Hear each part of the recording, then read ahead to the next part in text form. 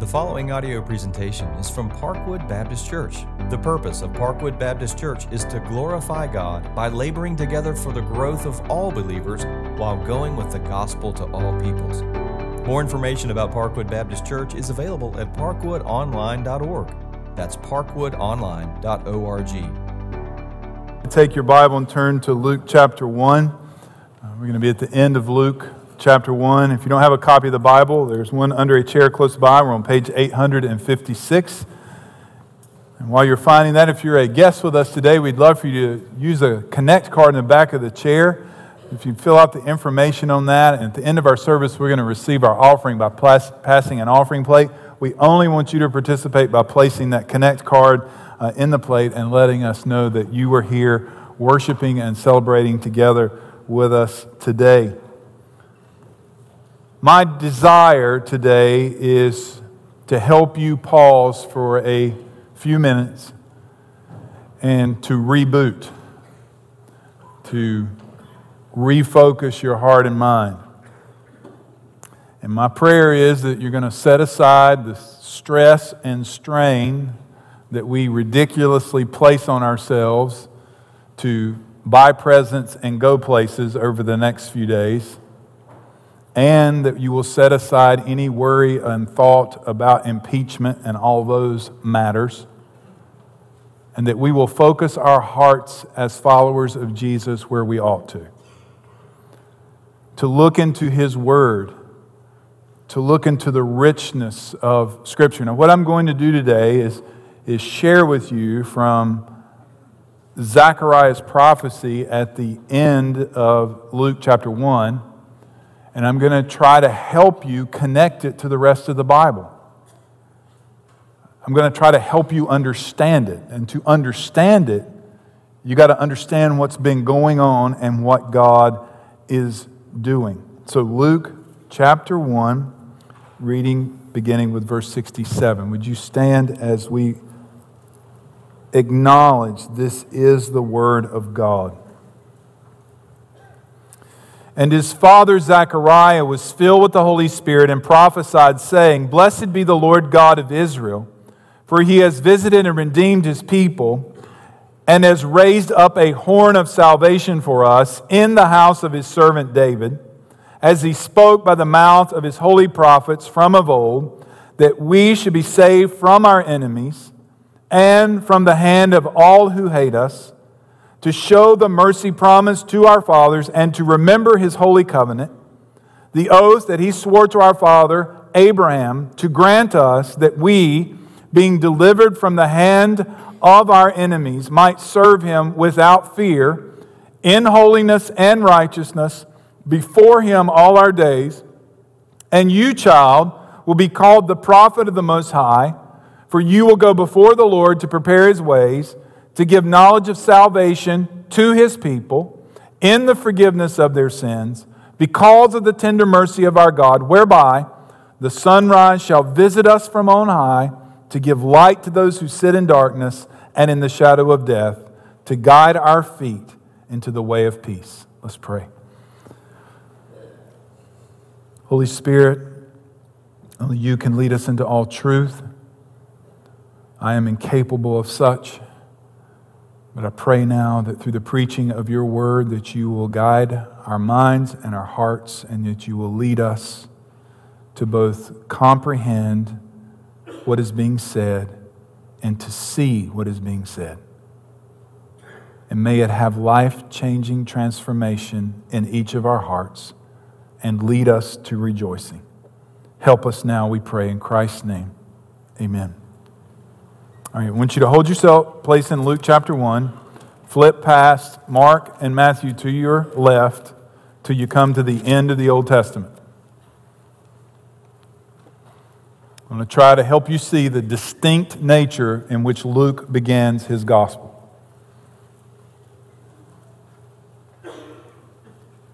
This is the last words God speaks in the Old Covenant and goes silent for hundreds of years.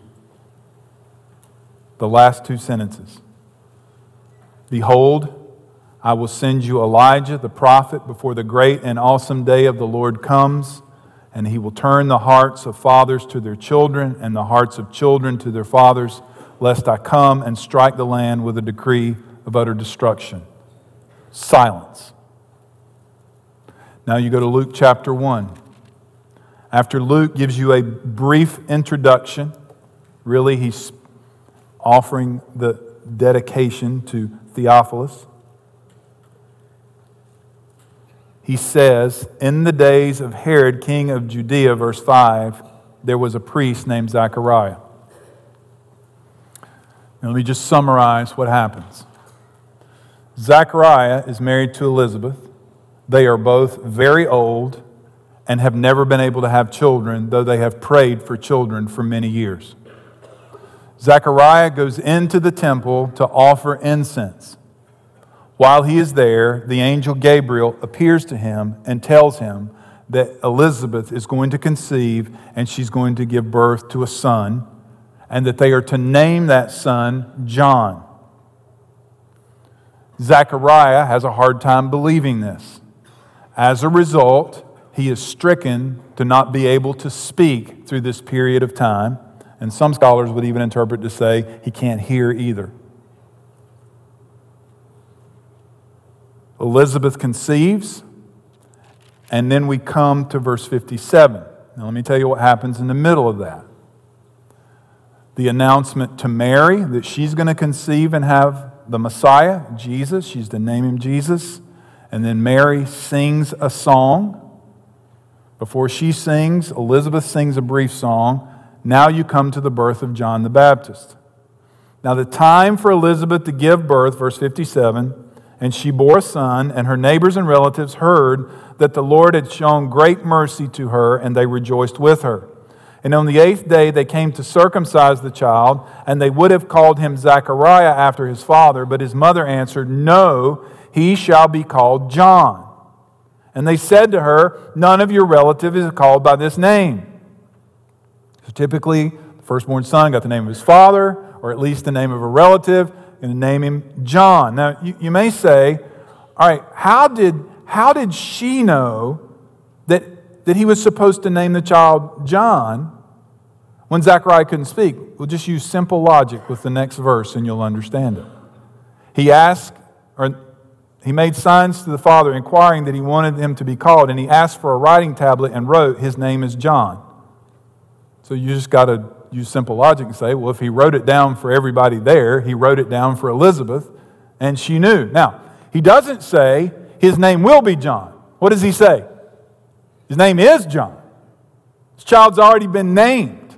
And immediately his mouth was open and his tongue loosed, and he spoke, blessing God, and fear came on all the neighbors, and all these things were talked about through the hill country of Judea, and all who heard them laid them upon their hearts, saying, "What then will this child be? From the hand of the Lord was with him." And his father Zechariah was filled with the Holy Spirit and prophesied. So, brothers and sisters, this needs to rise to the front of your mind. This is the first time God speaks publicly since Malachi. He's spoken privately to Zechariah, and he's spoken privately to Mary and Joseph.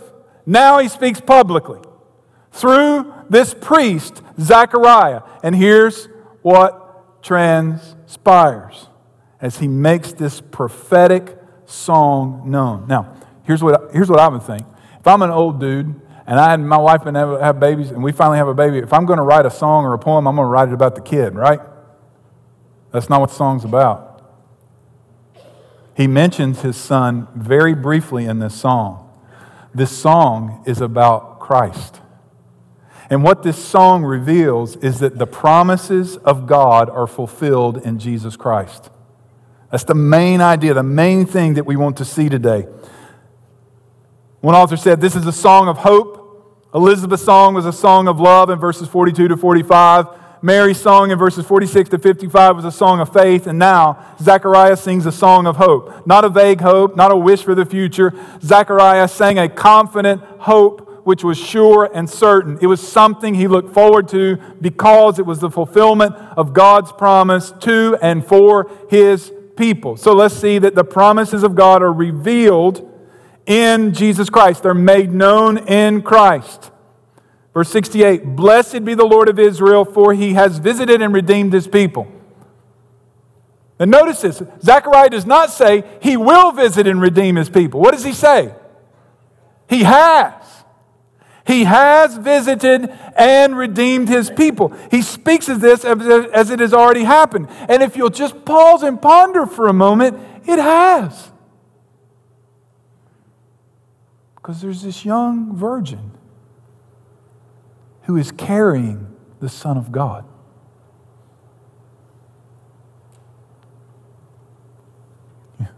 When did Christ come into the world? The answer is conception.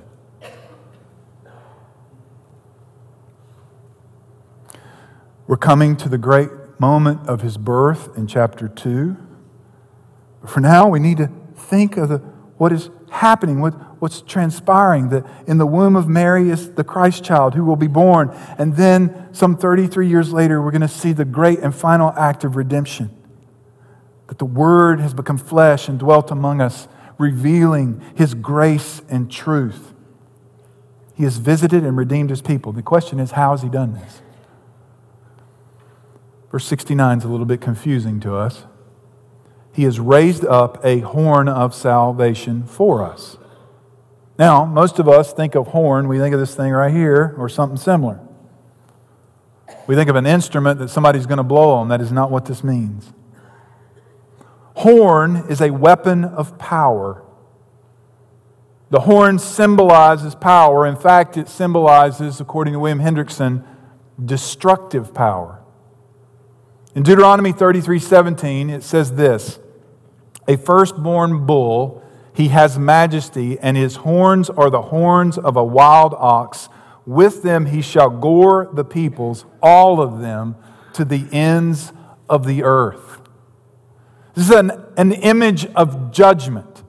Now, some of us have some, cow images in our life. I don't know how many of you have ever been around like a bona fide bull. I grew up with a friend who had a farm, and they had a massive stud bull. That thing was, I couldn't stand on the other side of the fence of that thing. His back was as high as my head. And he was just one big mass of muscle. So the image here is a wild oxen, a wild bull with big, massive horns. Now, where this ties together, when he says, in the house of his servant David, he's tying this together with Psalm 132, verse 17. There I will make a horn sprout for David. So this one of power and strength is coming from the house of David. Now he's tying us to the covenant that God has made with David, who was the king of what? Israel. Jewish. So he's tied to the king of Israel. The promise to David is in 2 Samuel chapter 7, that God promises that from his offspring, that from his body he will establish the kingdom, who will build a house for my name and establish the throne of his kingdom forever. 2 Samuel 7:13. So here's what Luke is doing, and he's helping you. Those of you who did not grow up in a Jewish complete understanding tradition, those of you who grew up as a Gentile, not fully understanding everything that the Old Testament has to say, he ties these truths together that Jesus is the one who is promised to be this horn of salvation from the house of David, just as God promised to David that he would do. In Luke chapter 1, verse 26, when Gabriel visits Mary, we're emphatically told that the virgin betrothed to a man whose name was Joseph of the house of David. And then it says in verse 32, he will be great and be called the Son of the Most High, and the Lord God will give to him the throne of his father David, and he will reign over the house of Jacob forever, and his kingdom there will be no end. And then in chapter 2, verse 11, this one simple sentence. Now you know this one. For unto us is born this day in the city of David a Savior who is Christ the Lord. Here's what Zechariah is saying, that Jesus has come. The Word has been revealed. And the one who the prophets spoke of now speaks. The writer of Hebrews says in Hebrews 1:1, long ago, at many times and in many ways, God spoke to our fathers by the prophets. But in these last days, He has spoken to us by His Son, whom He appointed to be the heir of all things, through whom also He created the world. So here's the question then. What does He tell us? What is it that is revealed? And that is that the promises of God are fulfilled in Jesus Christ. Look in verse 70 of chapter 1. As He spoke by the mouth of the holy prophets from of old, that we should be saved from our enemies and from the hand of all who hate us. Now, I could take you to dozens of verses in the prophets to show you how Christ is the fulfillment of the promises given through these prophets in multiple different ways. I'll just allow the summary here to speak that is what happened. To show, verse 72, the mercy promised to our fathers, and to remember His holy covenant, the oath that He swore to our father Abraham to grant to us. So God made a promise to another old man. An old man whose wife was old and they hadn't had any children. Notice the parallel as this begins. That God made a promise that they were going to have a son in their old age. And God bound this promise with a covenant that He made with Abraham. It's recorded in Genesis chapter 17, verse 4. Behold, my covenant is with you, and you shall be the father of a multitude of nations. No longer shall your name be called Abram, but you shall be called Abraham. For I have made you the father of a multitude of nations. I will make you exceedingly fruitful and make you into nations, and kings shall come from you. And I will establish my covenant between me and you and your offspring after you through their generations for an everlasting covenant, to be God to you and to your offspring after you. You see, here's how God began His promise. That through Abraham, who was a Gentile, God establishes a nation, the nation of Israel, that from the nation of Israel, the offspring, who is Christ, was going to come.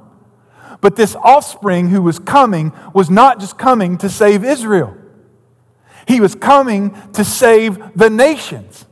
And that's God's promise that He made, that from Abraham, he would be the father of a multitude of nations. The covenant has been kept. And it has been fulfilled because the offspring of Abraham is Jesus Christ, who laid down His life for us. And we, from a multitude of nations, believe. You say, well, most of us in this room are Americans. We all came from somewhere else. There might be one or two Native Americans in here. We represent the nations in this room. And praise God that the message of the gospel has come to us and it is for us. He has extended His mercy to us. We don't think about this much because we're Americans. We're strong and proud. And God says you need mercy. You know why a person needs mercy? Because you have pity on them. You may have said this in your life, I'm not taking your pity. Well, then you're going to refuse the salvation of God then. That's a hang-up for many of you in this room right now. That God has dealt with you in mercy, that you have need that only He can meet.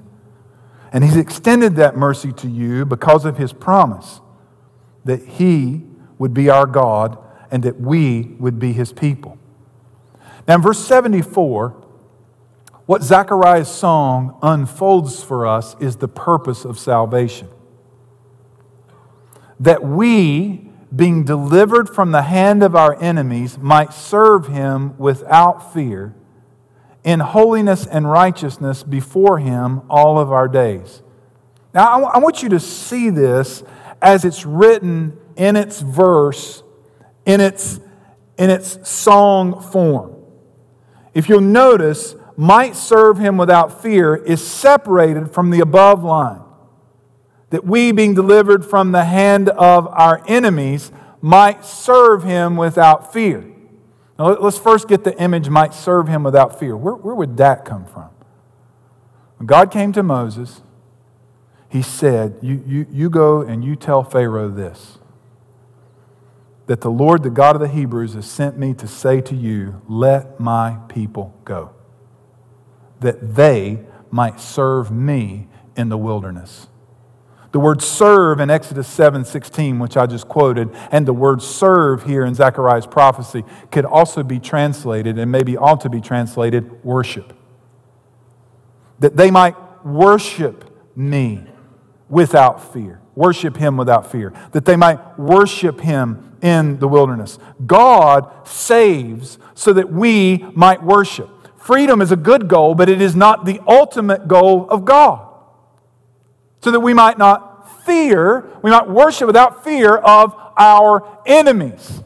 Now, brothers and sisters, unless you're asleep under a rock and you're not paying attention, you're going to have to make a decision in your lifetime. And you're already having to make this decision. I was talking to someone last night about where they work. You're going to have to make a decision whether you're going to serve God without fear of man. Whether you're going to let man dictate whether you serve God or not, just like Pharaoh was. Are we going to understand that Christ has saved us to worship him without fear of our enemies? But that fear has something to do with the next phrase. That we might serve him without fear in holiness and righteousness before him all our days. Without fear of God. I don't mean reverence here. I mean without fear of being punished. And the reason we don't need to fear being punished is that through Christ we are holy with him, before him. We have been set apart. The righteousness of God, the holiness of Christ has been applied to our hearts and lives. So we stand right with God, justified before him all the days of our life. But from the moment that we are converted, we are now holy and righteous before God. This is not our own doing. This is the work of God. Now, we're not through with this explanation, but he interjects here just briefly about John. And you, child, will be called the prophet of the Most High, for you will go before the Lord to prepare his ways. Now, here's what he's doing. Even though he's talking about his son briefly in this song, he's saying, my son is a fulfillment as well. He's the one that Malachi was talking about. He's the one who's going to go before, the Elijah. He specifically here quotes Isaiah 40, verse 3. A voice cries in the wilderness, prepare the way of the Lord, make straight in the desert, a highway for our God. So John is not referred to as the baptizer. He is referred to as his primary function, the forerunner, the one who will give his people the knowledge of salvation through the forgiveness of our sins. Because the forgiveness of sin does not come through John. It comes through the salvation that he makes known. Verse 77, to give knowledge of salvation to his people. That's unknowable unless God makes it known. And it is unknowable unless God makes it known through his servants. To make known, to give knowledge of the salvation of his people in the forgiveness of their sins. Here's why Christianity has become unimportant in our society. People do not think they need forgiveness because people think they don't sin. Well, wait a minute. Ain't nobody perfect. You know that, preacher. Nobody's perfect. But I'm not that bad. Well, how bad are you? How bad is bad enough? Why would God say we need forgiveness of sins? Well, it's so we won't go to hell. Well, careful. I don't disagree with that, but there's something more going on here. There's something more happening. What do you need forgiveness of sin for? What's actually happening?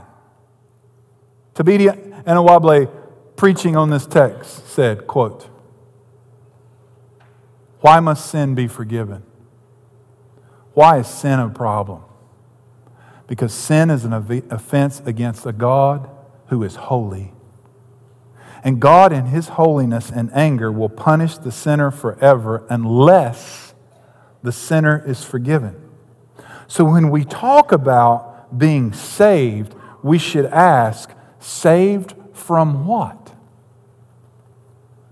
The Bible's answer is you've been saved from God.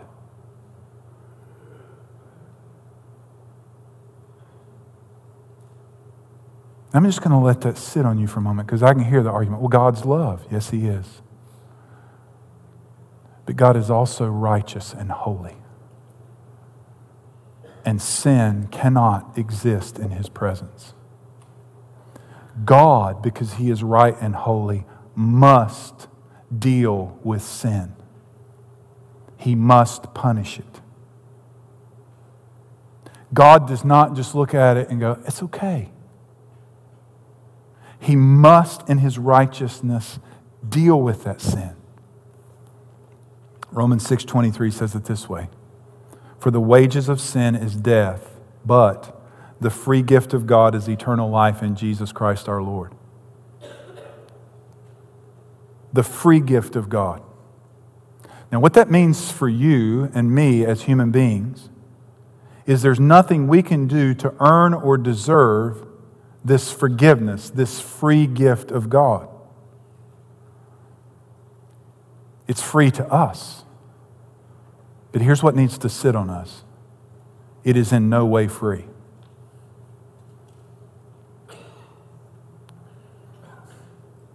Jesus Christ died the death that we deserve, and on the cross took the wrath of God in our place.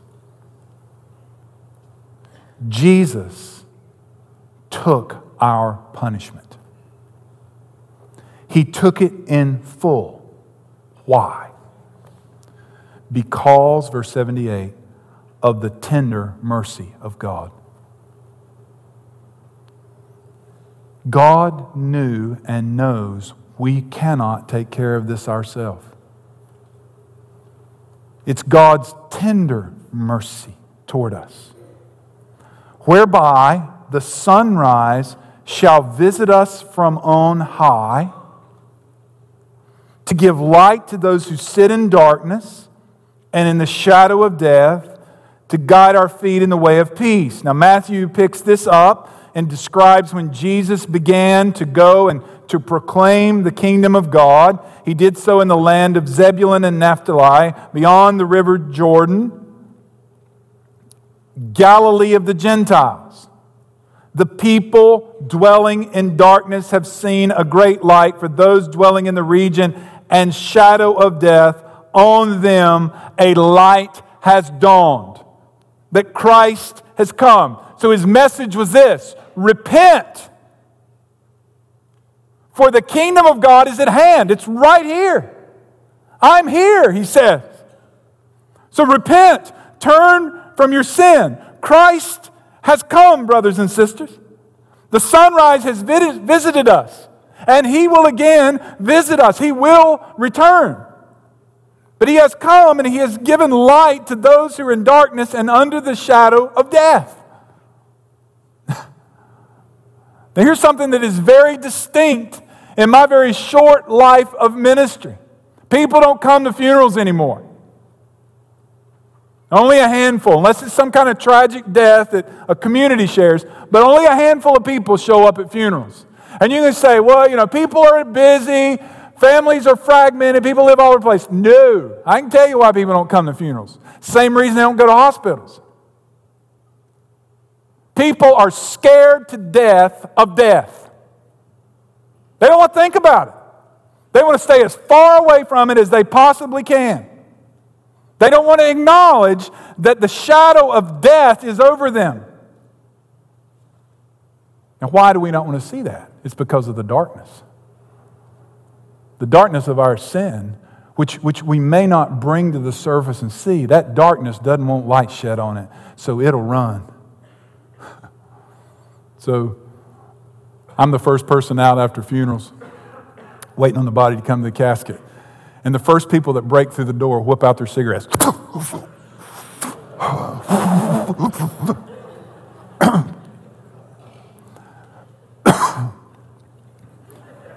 You wouldn't believe how many people come drunk to funerals now.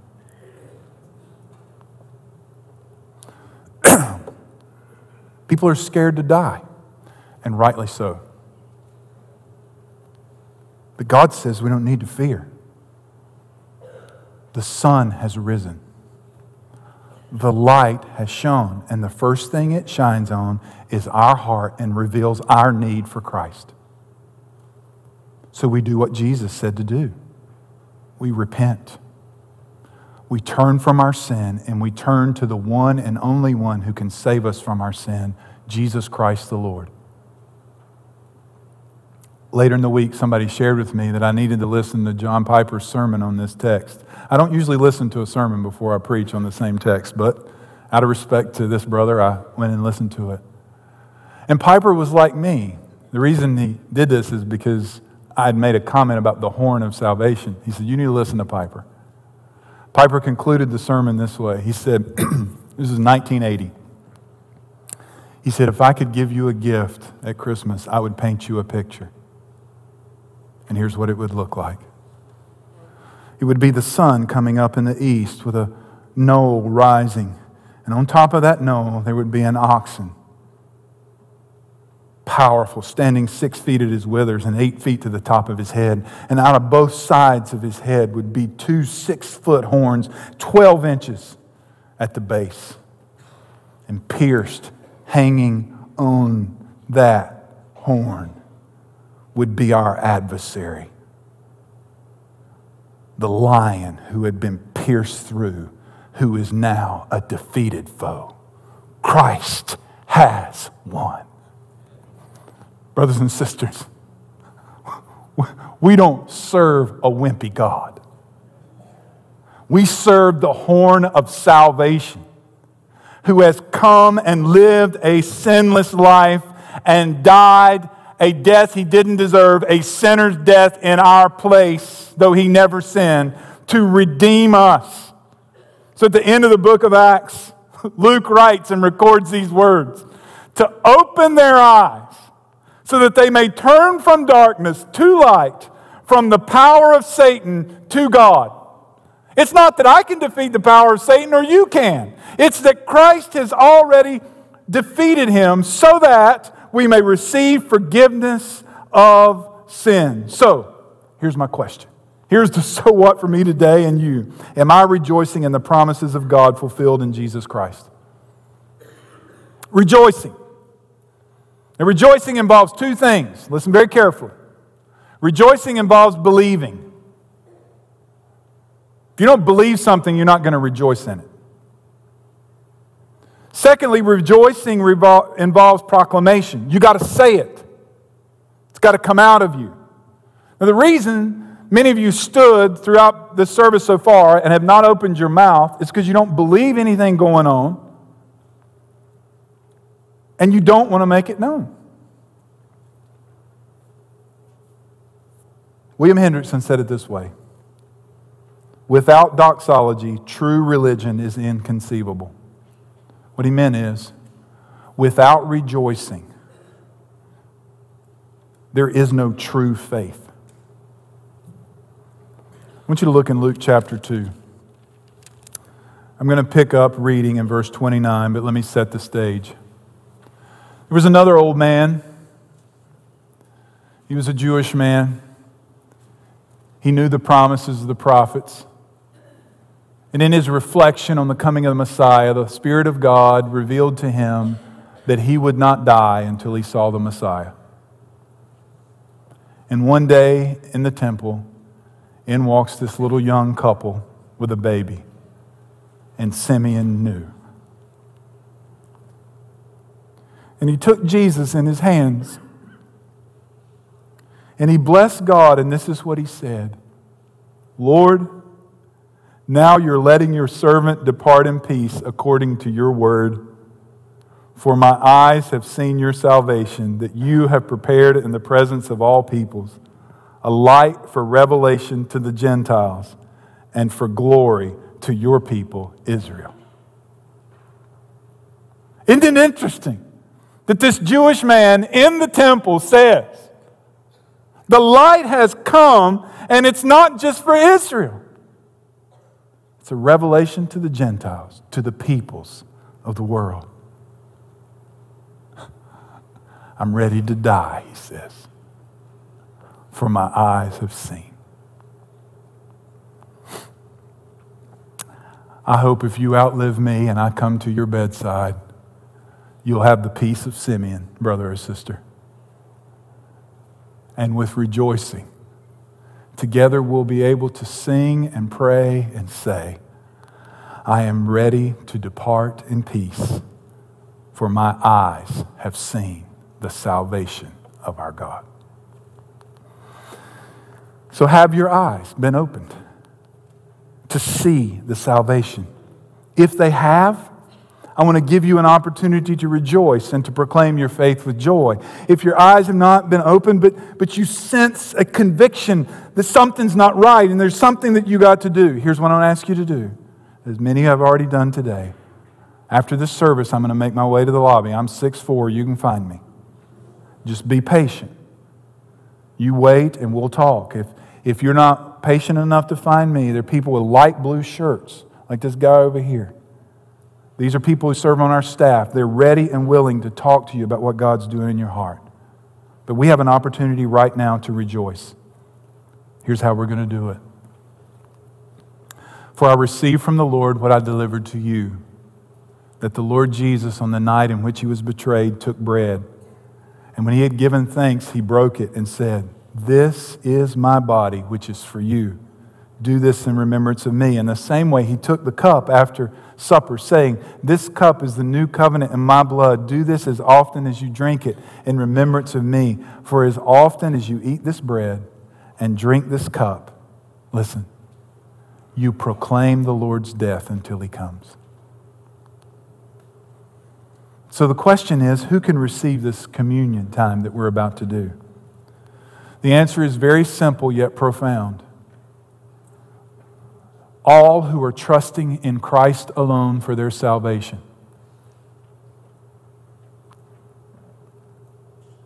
So if you're here today and you can say in the depths of your being that you're trusting in Christ alone to save you, not in your works or your performance or the fact you were at church today, or that you're going to take this communion, that through taking communion it will save you. The communion has no saving power.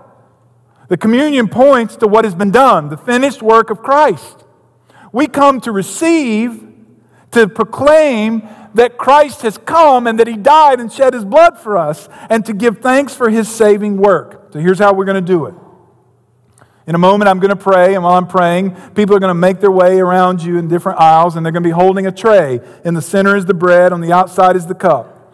You're going to walk to them when I tell you. You're going to take bread and a cup, and you're going to go back to your seat, and you're going to be seated or standing. You're going to pray and give thanks, and you're going to receive the bread and cup, and then join with the congregation in singing. So, brothers and sisters, let us together proclaim his death.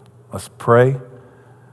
While I'm praying, servers, will you please make your way to your spot?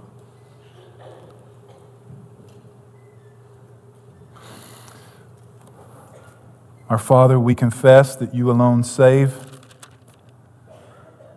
You are the God of Israel who has visited and redeemed his people and raised up the horn of salvation in the house of your servant David. You have saved us by your mercy. You have delivered us from the hand of our enemies, that we might worship you in holiness and in righteousness all of our days. Thank you that the light has shone on us. Now, Lord, may we come and rejoice in the light who is Christ, and may you be glorified as your people proclaim you together. Work as only you can.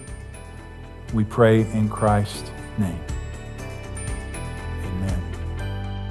Thanks for listening to this audio presentation from Parkwood Baptist Church, located in Gastonia, North Carolina. Please feel free to share this message with others. For more information about Parkwood Baptist Church, visit parkwoodonline.org. That's parkwoodonline.org.